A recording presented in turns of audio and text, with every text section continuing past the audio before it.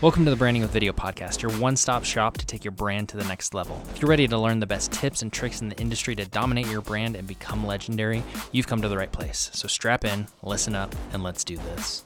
If you're choosing platforms, choose the platform that you are the biggest consumer of. You know, like if you're spending most of your time on TikTok, do that because you've already naturally honed your taste and intuition for that platform better than others by virtue of being a student of it, a consumer of it. Welcome to the Branding with Video podcast, where we help you to grow your video podcast, scale your business, and make an impact, whether it's from experience that I have with my clients or I bring on some of the best thought leaders in the world. Today we have on Clouse, and he is a phenomenal podcaster, prolific writer, and all of the content that he creates is absolutely world-class, whether that's his LinkedIn newsletter or his first time jumping into YouTube. He doesn't do anything halfway. So I wanted to learn how Jay thinks about creating content and how he is so good at creating content everywhere that he shows up. It's impressive to me how you've gone from podcast to YouTube and just absolutely demolished it. Being a YouTube guy, I kind of want to start there. Like, why did you decide to take the podcast to YouTube? I know you're resistant to that for a little bit, but kind of what was the kicker for you there?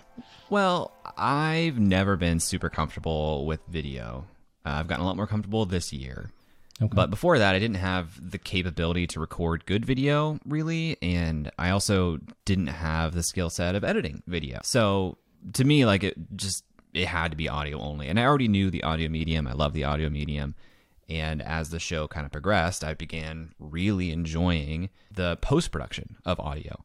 Okay. So as I started to realize I should really invest some time and energy into YouTube, it was hard for me to identify what does that path forward look like, because the audio product was so high production feeling that I didn't want to do like a subpar video version that made you feel less about the show. Yeah. And so I just sat on it for a while, and I really wasn't even looking to make the show a video show actively. I was looking for a general assistant, and then a video editor who I've known from years ago was like, hey, I'll be your assistant, but I really just want to edit video because I think the podcast should be a video show on YouTube, and here's how we're going to do it. And he prepared like a 6-page document of how he thought this should be done. And I was like, okay, all right, sold. And the thing was, like, if you, it's a lot easier to go from video to audio than it is to audio to video, because you can't just strap on a video component. Like, you have to engineer the show to be a video first show. And so we had to re-engineer the entire process for producing the show, and it took a lot of work, but here we are. I'm really proud of the finished product. It's a really hard thing to do on YouTube, to do long form content and do an interview show. Yeah. That's not what YouTube loves to promote through the algorithm. So you have to show up, you have to do it really well, you have to have a long view on it, and that's where we're at. Everything I've seen from you is done better than anyone I've seen. Like, thanks, your newsletter for LinkedIn, I'm like, where did this come from? Like, this is the best thing I've ever seen. That's the goal. Like, I want everything to look legitimate. That's the bar that I set for myself. Like, does this look legitimate? Does this look like somebody who is a professional in this medium, you know? And that's like a hard thing to do across a bunch of mediums, and I'm not willing to join some platform or some medium without being able to cross that bar. Now, that's not like a starter's mindset necessarily. At this point, like I've found my voice. I already have some level of an audience, so it's easier for me to have that bar. But if you're just getting started, like, don't hold yourself to that. You need to get reps, you need to practice so you can build your way into it. I now have experience and resources to deploy to hit that bar, but it's a high bar that raises all the time. Yeah, and I like that. And I like that you hold yourself to a certain standard, because even as a beginner, I feel like you should have that bar and just be okay with, I'm going to be well below it, but the goal is to get here, because you end up with a show and business like yours. And I'm curious, because I was looking at kind of your journey, and you've, it looks like maybe freelancer, some of your freelancer, you had some courses, freelancing school, you have community, multiple communities. Throughout this journey, I guess if someone's just starting, like, what were some of the lessons that you took from your journey, and maybe like the order you would do them in, as far as like community or building social media, or, trying to get their name out there so they can, one, grow on social, but also, build their business as well? It depends on what you're aspiring to. If you want to be a professional freelancer, then the approach would probably be different than if you wanted to be a professional creator, where like Yeah. you're earning your living from leveraged assets, physical or digital, that can scale more infinitely than your time can. But some of the biggest takeaways are, if you need to earn money quickly, services is the best way to do it. It's the shortest path. It also teaches you a ton. Like, the skill of selling is so transferable to like anything that you do, including copywriting. So it's worth spending some time doing the hand-to-hand combat of selling directly to clients to build that skill set. I really advocate for having an owned communication platform, like a communication platform that no platform or algorithm can take away or stand between you and your audience. So for me, that's email and podcasting, and now also community. Community is harder to do. SMS is also an option here, but that's your resilient communication pathway to people who want to hear from you that no company can change their policies and take away. So you want to have that. The problem with those owned platforms is there's also no platform that's incentivized to get more people to sign up for your email list. Yeah. Unless you're on like Substack, which isn't an owned platform to the same degree. So once you have an owned platform, then you focus on what I would call a discovery platform, social media, YouTube, Google search, where people can find you naturally taking the actions they're already taking and having your content recommended to them. That's the order of operations that I would go is services to make sure you pay whatever bills that you need, learn selling, owned communication platform so that when you start doing the discovery thing, you can push them to that, and then a discovery platform. Okay. I like that. I like that a lot. I think you've done a really good job. And I mean, this is the LinkedIn newsletter, but it's also your email list. Any lessons you've learned that way? I've started building my own email list, and it went really quickly for a minute, but I think that's because I had an okay sized audience. So I went from 0 to 600 in like 2 months. Is it worth focusing there, or should we move to that discovery platform like you mentioned? You still want to like do good work there, because growth on an owned platform like email, and for this I'm talking about a third party email service provider like ConvertKit is my choice. Some people use MailChimp. Some people use MailerLite. Some people use ActiveCampaign. If you are building an email list on an email service provider, you want to make a great product because your readers are going to be some of your biggest advocates. And then these discovery platforms can kind of siphon off attention to your email list. And so to grow that, you need to have a compelling reason why people should subscribe. Which means you need to have a very clear niche or direction of why you're making this thing. My friend Jake Thomas, he has a newsletter called Creator Hooks, creatorhooks.com. And once a week, he sends a list of YouTube videos, headlines, and thumbnails, and says, here's why this is great, or here's why this flopped. Very clear, very specific, very actionable. I can take that. I can learn from it. I know what I'm going to get. He doesn't have to work too hard to get people to subscribe to that. If you're a YouTuber, like, that's a free resource for you to get better at a core part of what you're doing. If you're that specific, that's good enough to get people to sign up. If you're not that specific, you might want to have what people call like a lead magnet, some free resource that if I give you my email address, I get this thing, I get value from it immediately. And now by virtue of signing up for that, you can communicate with me via email. I like that. I like that a lot. In my emails, it's usually like lessons or like, it's value in email, but I've never thought of the value or the hook to getting on the email is the email itself. Like my emails are good, but they're not good enough that it sells it to like hop on my email because I'm sharing all of this incredible knowledge. So I like that a lot. And if that's true, then people might not, you should probably improve the product a little bit more. Yeah. Because Absolutely.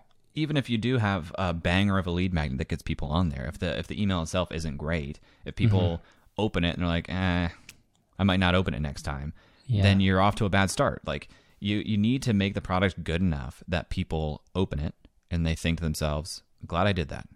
And just like, that's the bar you need to hit every time you hit send, is if people open it, they think, glad I did that. Because you want the percentage of people opening it to grow and grow and grow, or at least stay the same. Yeah. If you aren't hitting that bar, you're just going to turn them out. Yeah. No, I like that a lot. I think that's something I really need to focus on. And I mean, you do that in everything. It's like if someone's not impressed by what you're doing, you don't do it. And I kind of put email. I'm like, oh, okay, they're on my list. I'm giving value. I am, but it's not to that level. So I think you need to really focus on that. I like that a lot. One question I do have with that is, so we have the own platform and then discovery. How do you use maybe the discovery to grow some of these things that are harder. So your email list, podcasts are notoriously hard because there is discovery, but it's really, really like YouTube. Mm-hmm. We can get you discovered on YouTube super easily. Podcast, not so much. You've kind of got to do the legwork. So how do you use some of these social platforms to grow your email list or your podcast? Yeah, it's two different approaches, honestly. Podcasts, super hard to convert anybody who's not already an audio listener to listen to audio. Like, full stop. If I don't listen to podcasts, I'm not going to listen to your podcast. Even if I do listen to podcasts, it's a big ask to get someone to say, all right, stop what you're doing. You're going to hit play on my episode that's an hour-ish or longer in some cases, and that's what you're doing for the next hour. And you don't know me, and you don't know if this is going to be good, but that's what I need you to do. That's a huge ask. That's a huge ask. So for me, I want to get people into my email ecosystem so they can experience, like, fairly passively, fairly easily, with a small investment of their time, wow, this guy knows his stuff. And I like the stuff that Jay puts out there. So that over time, they might say to themselves, you know what? I'm going to try an episode of Creative Elements and hit play the first time. Because I know if they hit play the first time, they're going to be at least impressed from the production quality, hopefully also the guest, hopefully also the inside of that episode. And now they subscribe to it and they keep coming back. That's a slow burn. It takes a while to get there. But the battle is getting somebody to click play for the first time on your audio show. YouTube's a lot easier to get people to click play on YouTube. But in audio, that first play is a pretty high bar. So mostly on social media, my discovery platforms, I want to get people to come to my email list. I will tease the podcast once or twice a week. I'll put out like a 30-second clip from the episode to show that the episode is out, show who the guest is, show some insight that came from it to get people interested to watch more. When I'm really on my game, I'll like take a bit of that episode and make a thread as like a story or like a small takeaway from that episode so people want to go and listen to it. But mostly, I use social media as a tiny audition to show people you should be paying attention to me to some degree. And once you see my Twitter, sometimes you follow me on Twitter and you immediately subscribe to my newsletter because that's what's in my bio. Sometimes you follow me on Twitter and it takes you a while. And after a few good tweets from me, you think, I want to learn more from Jay. And he just reminded me that he has a newsletter, so I'm going to go do that. And then once you're in email world, I'll try to win you over to podcast world over time. Okay. I like that a lot. And that was actually one of my questions was because you did did you come up with Tweet 100? I know you're a big advocate of it. You came up with it. That's so cool. Like, I love the concept. Twitter is foreign to me. Like they didn't have video for a long time. So I'm like, okay, I'm good. Like these short 100, I can't do this. But I think it's super valuable because the connections I've seen on there, like you can reach some people you really can't reach nearly any other way. Do you recommend using Twitter only to the email, or are you trying to build the community within? Because I feel like the hard thing is you're the business, you have this thing going, but you have all these micro communities and you're trying to pull them closer so where you can be more higher touch. How would you use Twitter to kind of grow all these things that, I mean, you have going on, but someone trying to emulate you would also have? I use Twitter as my main discovery platform, and I also use it as a place to test ideas. Okay. If I have something, even just like a thought of an essay, I'll put some tweet out that's related to it and see how it goes. And if I get response to it, I'll think, okay, maybe I'll turn that into a full-length essay. But Twitter is really, it's my main discovery platform because it's easy for me to invest a little bit of time, get my voice out there. It reaches people naturally and organically, and it's very public. So like any success I have on Twitter not only shows progress and momentum for me, but if they also see that people are engaging with that success, it gives me credibility. It gives me like public social proof.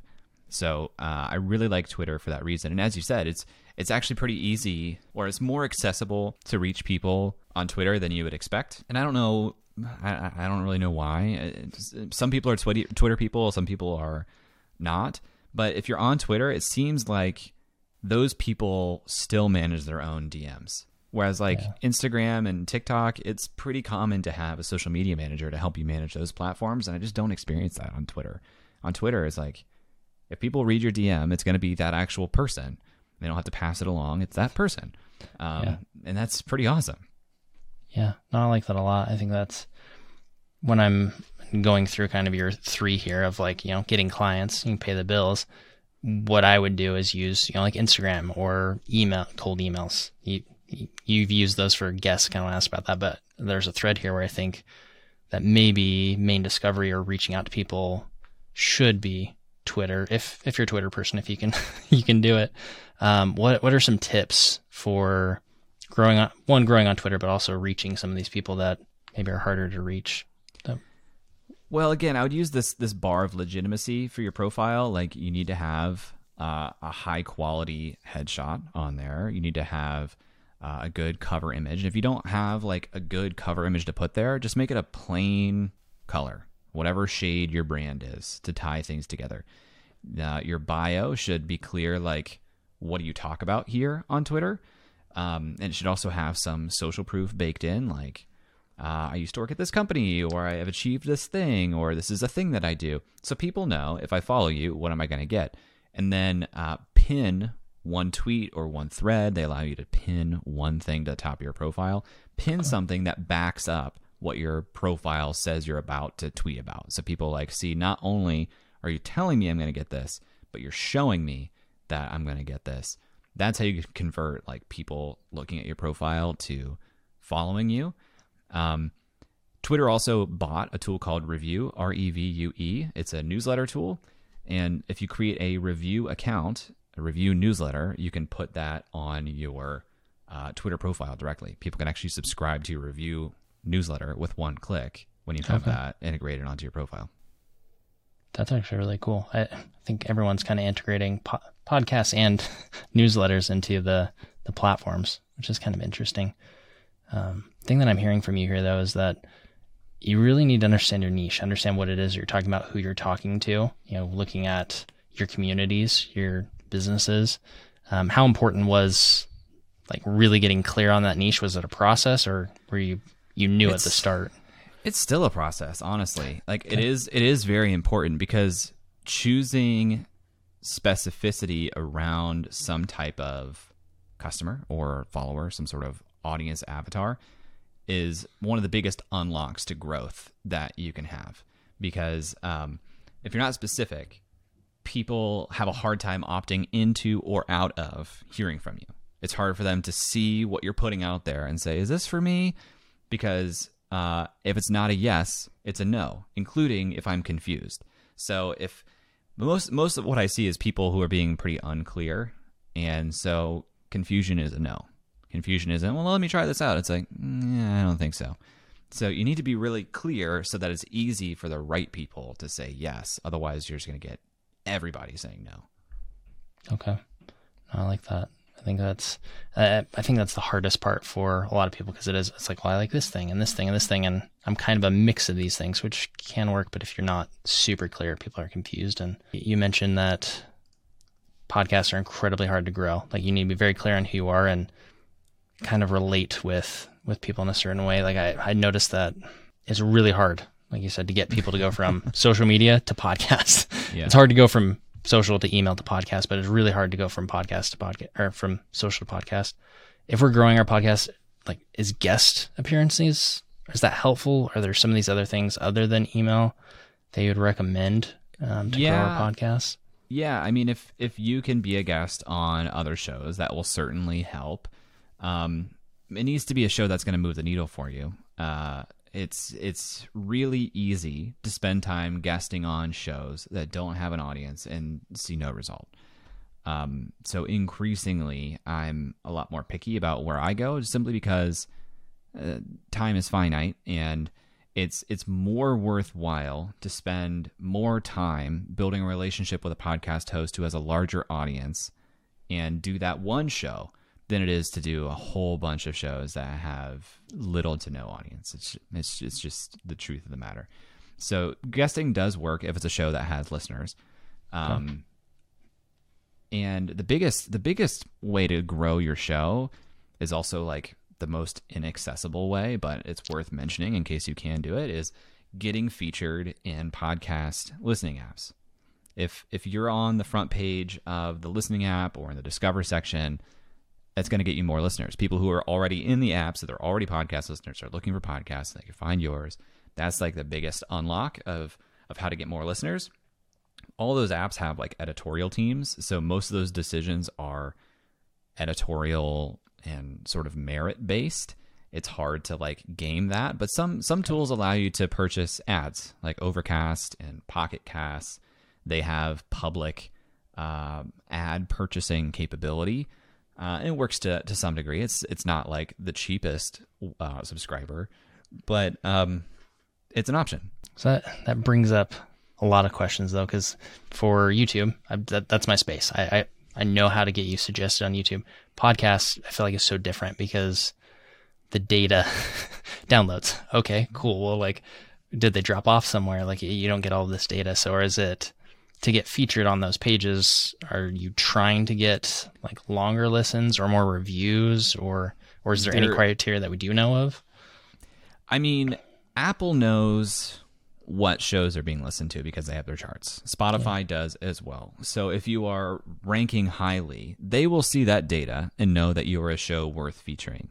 Okay. If you're not on those charts, if you're not getting that data on those players, then it's kind of a relationships game. Like, you have to build relationships with the people who are on the editorial teams at those apps. They cycle things through pretty frequently. Like, Apple Podcasts will have some sort of seasonal category that you can get sponsored in. Like, during the pandemic, Creative Elements was sponsored in the Life at Home category on Apple Podcasts, and that came completely organically. I had no way of like really pushing that. I didn't know it was coming, but I was pleased to see that it happened.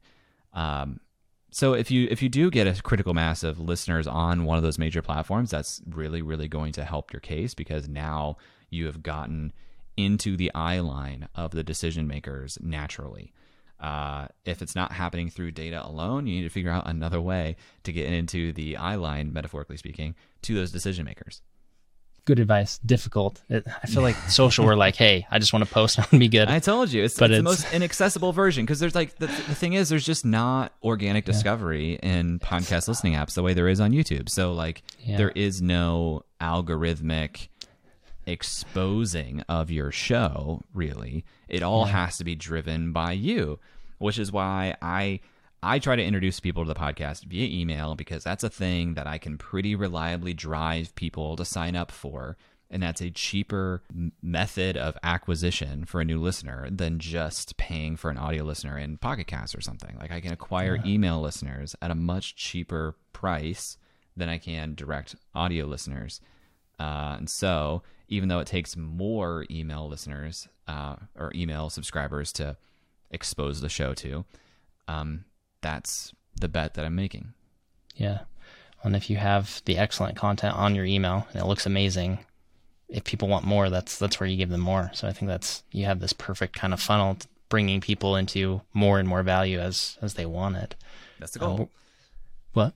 That's the goal. That's the goal. I like it. I like it a lot. Where do courses and communities come into play here? I've heard a lot of people say, don't do a community, do a course first. And some just really thrive on having that community. You've built a couple now, so I mean, and managed for Pat Flynn as well. What would your recommendation for when we're putting these in, and how would we use them? Courses, community, they can serve different purposes for your business. On the community side, sometimes you want to have a free community. Sometimes you want to have a paid community. So if you're going the free route, then it's a question of, okay, what does that serve for the business? Is it that I want to deepen relationships with people and I want to do that at a level of scale and make it accessible? Like, I think a really good reason to have a free community is if you have a podcast and you have no idea who's listening, because podcast analytics are obscured in that way, you can have a community to say, hey, by the way, if you're listening to this show, come over here. It's free. You can meet me. You can talk with me. You can talk with other listeners. That's a really good reason to do a free community. Free communities are really hard to do over time if you're putting a lot of your own involvement into it, because it doesn't compensate you for that time. So like, as the community grows and becomes more successful, it's actually demanding more resources from you and still giving you no resources in return. You have to really understand, like, okay, if I have a free community and this goes well, what is the end game of that? What do I do with that? How do I transition that into something that is sustainable? courses, and paid. I hope you're enjoying the show. Podcasts are absolutely one of my favorite ways to consume content. But if you didn't know, I actually also have the video versions of all of these podcast episodes on my YouTube channel. So if you go to wearevideomakers.tube, it'll take you right to the We Are Videomakers YouTube channel. And there's a full playlist with all the Branding with Video podcast videos. So again, that's wearevideomakers.tube, or you can go down in the show notes and there's a link there as well. I'll see you over there. You from the attention that you're gathering. You know, if you want to build a business that is generating revenue that's not dependent on platforms, which is something that I really value. You know, there's a lot of buzz right now about YouTube Shorts being able to be monetized, and Twitch is reducing the revenue splits for some of its top creators. People always get up in a tizzy about like platform creator funds. And the reality is, like, those funds are not sustainable super long term. Like, they are at war right now. They're doing an arms race of competing with each other to get the best creators on their platforms. And so they're going to give more favorable terms now than they probably ever will again. And if you build businesses on the back of those revenues, you're going to get into trouble when those things change. So for most creators that I work with, we want to build platform resilient businesses, courses, paid communities, our product offerings we can put out there that are not dependent on those platforms, that provide value to our audience, create transformation for them. They just take two different forms. Okay. I like that a lot. And I think that's, like you said, any platform. I mean, it could be, and because I work with YouTube a lot, just the ads. What quarter spend are we in? So you could do everything right and even grow, but ad spend's down. And so bids are not as competitive and you're making less money for no fault of your own. So I like that, you know, making sure that you're getting value that you need. I do like, I've tried to start free communities, but I think couldn't afford to invest the time for the return. But same with paid communities. I feel like sometimes if you don't have a big enough audience, they not quite there yet. But if long-term, that's what you want to do, that might be a good option there. When do you think everyone should consider starting like a paid community or course? Or are there other ways that maybe they could monetize instead if they wanted to? Not necessarily. I mean, there are all kinds of ways that you can monetize. It's kind of like, are you compelled to do this? Do you think that you can create value for people by doing this? Is this something that if it goes well, you're going to be happy that you're doing this? It's a lot easier to experiment with courses because those are a investment of time, and then people can buy it or they cannot. You can stop selling it at any time if you want. But with a paid community, you're making a much bigger commitment to the people who are joining that. So it's a harder thing to just dabble in. I think you really have to be pretty committed to doing that because, of course, yes, you could start a community, you could shut it down. What happens then? Do you refund people for the remainder of time of their purchase? Do you piss them off? Either way, even if you refunded people, you have now sent a signal to your audience that I don't necessarily take seriously the things that I commit to. And people are going to be slower to commit to you when you make some new offer to them. So you really want to be pretty bought in on community as a model if you go down that route. And I would just spend more time upfront thinking about it. Like, run the model, do the math, understand if I offer this at this price point, how many people do I need to join for this to feel worthwhile of my time? And I'm happy that I did this, because most people will go out of the gate and they'll say, yeah, I'm going to do a community. I'm going to make it $20 a month. They get 10 people to join, and that feels really good at first, but then they realize I'm making $200 a month, and I'm spending so much time here, and they begin to resent it, and they don't want it to be more successful. They stop putting energy into it. It becomes a bad product, but still people are paying for it. You don't know what to do with it. You got to think through that longer term to make sure that out of the gates, I see a timeline I am content with that gets me to a place where this thing is something I want to support and invest my own effort into, because it's going to serve this purpose in my business that makes me happy. I like that. I like that a lot. I think kind of what people are trying to tell me of, like, don't do community was more of a warning of be careful what you commit to, and just not said as eloquently as you did there. I think that's something you need to consider. It's a long-term investment. You can't just pull back and be like, oh, nope, changed my mind. I kind of want to shift gears a little bit. I'm really curious about your podcast workflow, because I mean, it has changed from audio to video, I'm sure, but I'm curious, how much has adding the video impacted it? And then I want to dig into kind of some details, but how has adding video impacted how you record the audio for your podcast?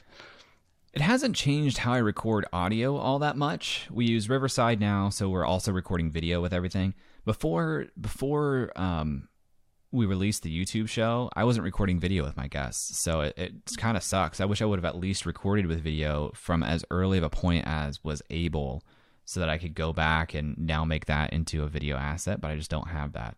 So the process hasn't really changed other than I'm using Riverside, I'm recording video, I have an editor. So actually it's less time for me on a weekly basis because I was doing the full editing and audio, and now that we're doing video, we edit the video first and foremost, and then the audio is mastered after the video is edited. So there's actually no point in that process that I'm at the keys editing.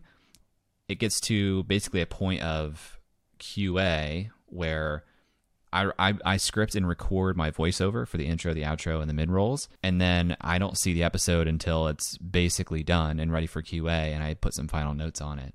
And usually those notes aren't even structural anymore, like, hey, we need to add this or put this in there. It's more like, hey, in this caption I saw a typo, so it's like really small things. Yeah. And it's been great because it's removed me from the process quite a bit, given me back quite a bit of time. So yeah, going to video has actually been easier. Well, it's been an investment that paid off bigger in a shorter period of time than I expected because of the time that I was able to win back. I like that. Most people would be like, oh no, it's going to be 2 or 3 times the work. But I mean, it is 2 or 3 times the work, just not for me. Just not for you. Yeah. You have somebody helping you. So when you're scripting, you said you script the intro, mid, and then end. I noticed, it's that first maybe 5 minutes or so, you're really introducing your guest well. It's not this, oh, they did this and they did that. It's this nice story of bringing the viewer or listener along through some of yours speaking, but a lot of what maybe has been said in the recording. How does that work? How do you do that and make it look so effortless? I know it's not, but like, what's that process look like? It's definitely gotten a lot clearer over time. And the way I would describe it now is every episode is basically a 3-act structure. Actually, it's almost like theater or film, where because there are 2 mid rolls, I have segment 1, ad break, segment 2, ad break, segment 3, and there is like a narrated intro at the beginning of segment 1. And so basically, what we do is we take those 3 acts as a story arc and pull a tiny audio clip from each one and put that in the intro. So you basically get a preview of the full episode, the story arc of this episode in the intro, and then I script around it to make it feel like a seamless, very tight story in the intro. I like that a lot.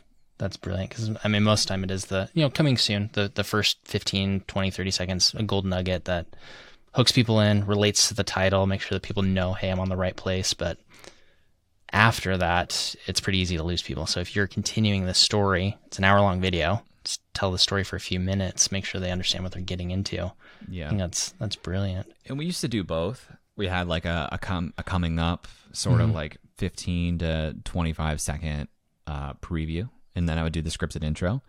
And what we've been experimenting with over the last month or so is taking out that preview in the video version because we don't think it's necessary for retention. If we do the intro scripted as well as we do, we actually want to shorten the time from intro to interview, but make that intro really compelling. So by removing that clip, we save almost 30 seconds, which is like the most critical part of the episode. And so if I can script it to keep people's attention really well for the first 2 minutes to get them in the interview, we're going to do better with that strategy, we think. And so far the data has been playing out to show that to be true. Our retention our average view duration, I should say, has been higher for the episodes that we've done that with. I still add that back into the audio products because I actually still want the audio experience to be similar to what it always has been. But that adds a little bit of complexity and extra work into the workflow. Okay. On it, it sounds like you're spending tremendous time to do the best work possible. You're contextualizing both for the platform so that it performs the best. I feel like there's no better way to do this, because if anybody finds any piece of your content, they're going to want to listen or watch or read any of the other pieces. And so you've really built this incredible machine that I can see why the success is, you've had as much as you had. For me, looking at your story, it looks fast. I'm not sure if it feels fast, but like you've done and built something really, really incredible, very, very fast, especially on YouTube. Like, I don't know if you know this, but hitting 1,000 subscribers usually takes 2 years on average. Oh, really? Mm-hmm. And 20 or 80% of channels never hit 1,000 subscribers. So you hit top 20% of YouTube. I think it was like, was it 6 weeks? They hit something 1,000? like that. Yeah, it was probably a little bit more than a month. Yeah.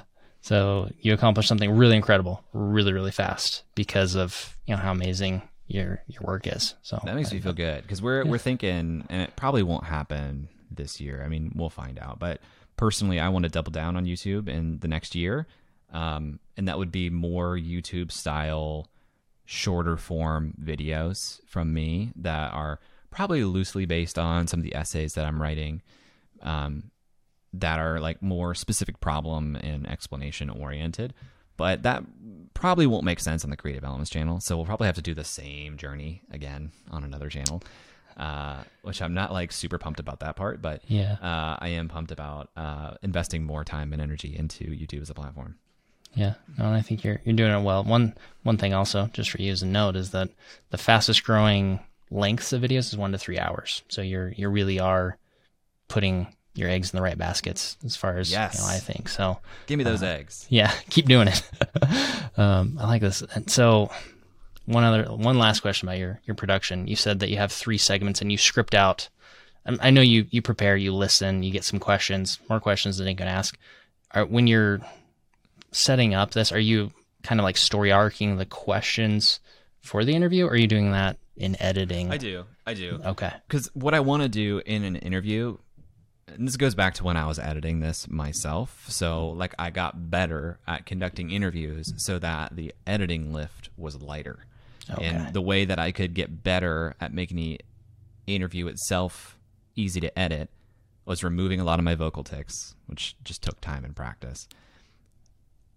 And then also theming parts of the interview. So like in my research, when I write questions, before I go into the interview, I will list them in a certain, like I will want to go through the questions kind of chronologically in terms of theme. Now, sometimes I don't hit every question in a theme, but what I don't want to do is have like, okay, let's talk about subject A. Let's talk about subject B. Yeah. Oops, I forgot about something in subject A. Let me go back to that. Because in editing, I know I'm going to want to switch that around then. I'm going to want to move that. You can do that, and that's one of the great things about doing post-production is even if I am a poor interviewer and I go all over the place and go back and forth on certain subjects, I can edit that and make that seem pretty seamless. I didn't want to do that work, though. So now I do that in pre-production, make sure that I understand the progression of topics that I want to go. And really important is just, where do I want to start? Because like if you get really specific about what's my first question, that's going to naturally lead into the first subject. So those things need to be tightly coupled together if you have like an idea of the first subject you want to talk about. Because sometimes from the first question, the guest will get off on a tangent. And if your first subject is like really far away from that first question, they're probably not going down the right path that you wanted. So it's important to choose that first question wisely. Okay, I like that. That's a good tip. I feel like my process similar. I like to research, like to listen to as much content as I can. Try to ask. I mean, it's okay if the question's been asked before, but try to ask more unique questions and ones that are really going to benefit me. But I don't do that story arc. I don't pay attention to my first question. It's like, hey, this is the thing I'm interested in. But like you said, I think it sets the first impression and it allows that to really unfold a lot better. Are there any other tips for creating an incredible podcast that maybe I didn't ask about? You got to be ruthless with your editing. Like I record 45 to 55 minutes of content, but we always cut at least 5 minutes, sometimes even up to 10. It's probably, if there's a part of the podcast where you're like, this is fine, it probably won't be missed. If there's a part of it that you don't think is a travesty to not include for your audience's benefit, cut it. Shorter is better. You're going to get more and you're going to get better results by having a shorter show, because a shorter show is easier for people to click play on the first time. So if you have an episode and you're like, this 5 to 10 minute side tangent we went on, it's unrelated, it's fine, it's not great, cut it. Just get rid of it. You're not going to miss it. You're not going to wake up a month later and be like, why did I get rid of that 10 minutes of audio? You're going to be glad that you have like a really tight episode that people refer and get through, and that's the win. I like that. I think that's in YouTube. That's my advice always. If it doesn't help the story, it doesn't help the video, cut it. But with the audio, I figure, it's longer, people listen, but it's easier to lose them if you do that. You mentioned mastering. How important is that? I use Riverside as well. It's really high quality audio. Not even sure what mastering does, what the difference is. Is that something we should focus on, or is that maybe like that last little few percentage points? I was mastering before I was doing anything else. Now, with good equipment like this, you're going to get good audio out of here. What was important to me was consistency of volume between me and my guest. My audio engineer makes that really nice. He also used to do the work of cutting out whatever fillers I had left in or the guest had in, so that was useful. You would notice a difference if you took audio unmastered, had an audio engineer master it. You would notice a difference. The question is that difference material and enough for you to invest in it?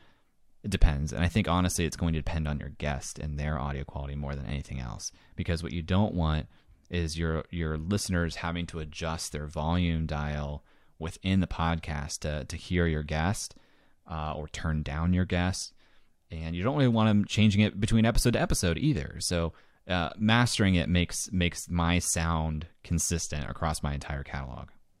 Okay, I like that. And I think that is important, because on YouTube, like my videos, the volume's not quite all over the place, but it's not consistent, and that bothers me. And bothers me when I click on anybody else's video as well. It's like you're blowing my eardrums off, or I've got to turn you all the way up to be able to hear what's going on. So I think it is the little details. It's the little details that make everything you've done so incredible. And so I think I'm going to put that on my list to look into. It's worth investigating for sure. Yeah, I like that. Is there any... I'm trying to think through, because I'm YouTube. That's what I know. Like I've been consulting for years. Just barely started my YouTube channel like a year ago now. Really starting to work on it. So I know that side, but the podcast I feel like is really not doing as well. Maybe not focusing on it as much as I should. If for someone like me trying to balance all these platforms, but I feel like the podcast has more potential. What are some things that you would give me advice to do to really make that an asset as well as to grow it? I would remove all expectations, because your podcast, are we talking audio or video?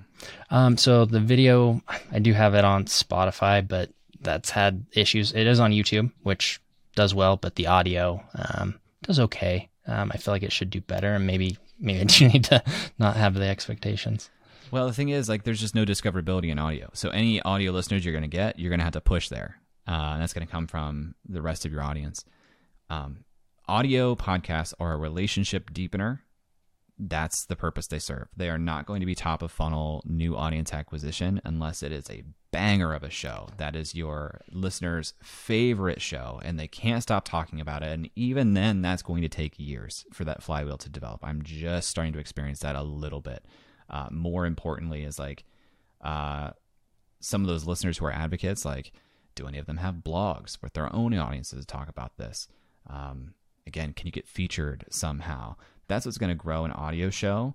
And that's really hard to do. So remove all expectations of growth from an audio show. It's not going to work. You need to think about it as an audience deepener and say, okay, where am I touching people now? It sounded weird. Where am I reaching people now? And how do I get them to hit play for the first time on the podcast so that they trust me even more? You got to be marketing the show to people who are listening to you on other platforms. And it's still a competitive landscape. Like, even if you get people to click play for the first time, are they going to listen to every episode? Most people won't. They won't listen to every episode. They'll listen to a lot, especially your best listeners. But it's a grind. It's something that you should be committed to for a very long time, or divest of. Like, you use that time and attention elsewhere. If it's not performing to what you want, and you don't feel comfortable removing expectations for it and doing it for 5 years, just don't do it, because it's a huge commitment, and you can be utilizing that time elsewhere, somewhere where there is discovery, and probably grow your audience much faster if that's what your goal is. Okay. Well, that's a fair point. And you starting YouTube now, do you regret not having it as a YouTube first show? Yes. Like seeing Yep. Okay. If people are getting into podcasting now, I'm like, do YouTube. Do video first, and then make sure that it works as an audio show also. Like, the struggle of that is, if you're doing a video show and a lot of the value is on screen but without audio, then it doesn't quite work. Like, we had an episode early on when we're doing the YouTube channel, and I wanted to showcase an example of what I was saying in the interview with a scene from Breaking Bad. And I found the scene, and it was good, but it was a scene is from the pilot, episode 1, of Walter like stepping out of the RV and freaking out and pulling out a camera, and like he's huffing and puffing a little bit, but the impact is on watching him. And we had to decide this is a great example for the video show, but we got to pull it, because in audio it makes no sense. All you hear is this, you just hear heavy breathing. Makes no sense. So you have to design the show to work in audio each episode.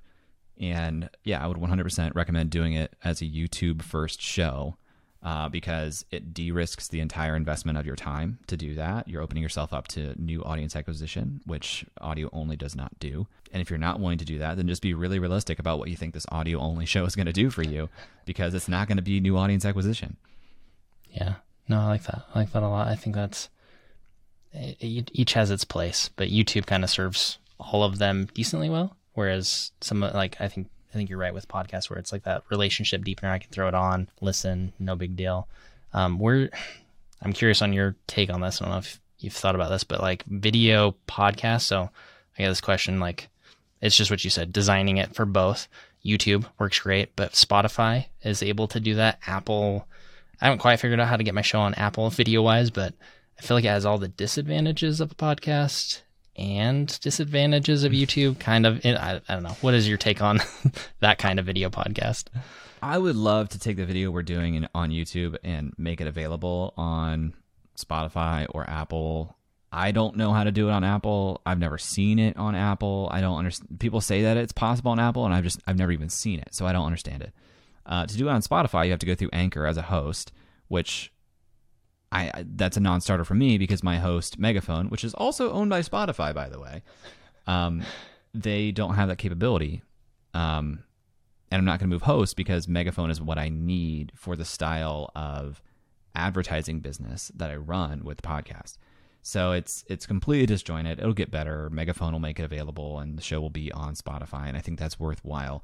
If you're starting out and you don't have ads that you're selling, but you're doing video on YouTube, yeah, host with Anchor. Put it on Spotify. Why not? But for existing shows that are already using hosts like Megaphone, it doesn't make sense.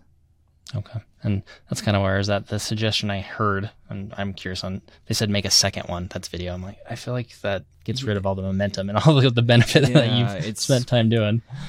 I'm not going to do that, because if you make a second feed for Spotify, that feed will still show up on other podcast catchers. So if I'm on Apple Podcasts and I'm searching the name of your show, I'm going to see both, and I'm still going to have to choose which one to listen to. And now you have split your audio downloads across two feeds, which again presents a problem when you are moving towards an advertising model someday. Yeah. Okay. So just all the issues. Yeah.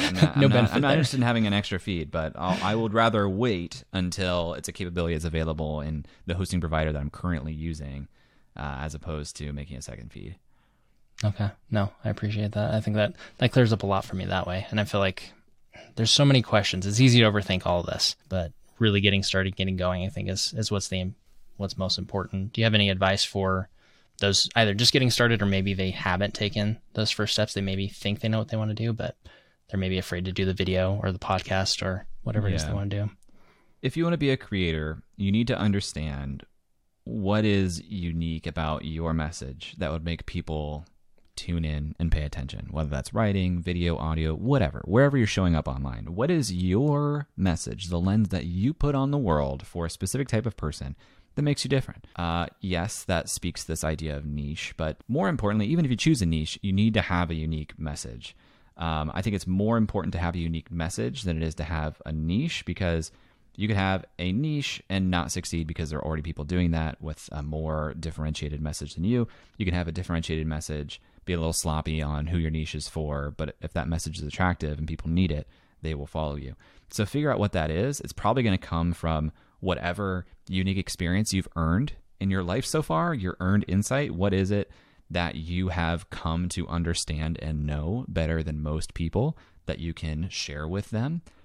And if you feel like you haven't earned any insight yet, then it's a tough place to start from. You kind of just need to start trying. You need to start earning insight. You need to do something and recognize that you're probably not going to build a sizable audience for a while because there's not a huge reason to follow you yet. Like, it's tough love, but that's just the way it is. So if you're in that place, you got to get some reps. You got to get started. And Danny Miranda put this well recently when I was on a panel with him.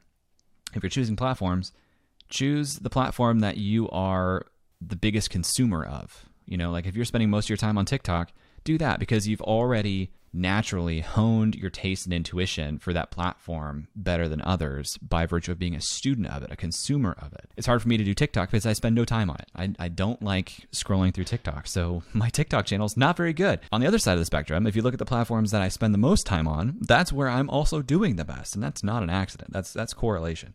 I would use that as your measuring stick and your lens of where should I spend time. Pick the one that you'd like to consume the most. Get some reps.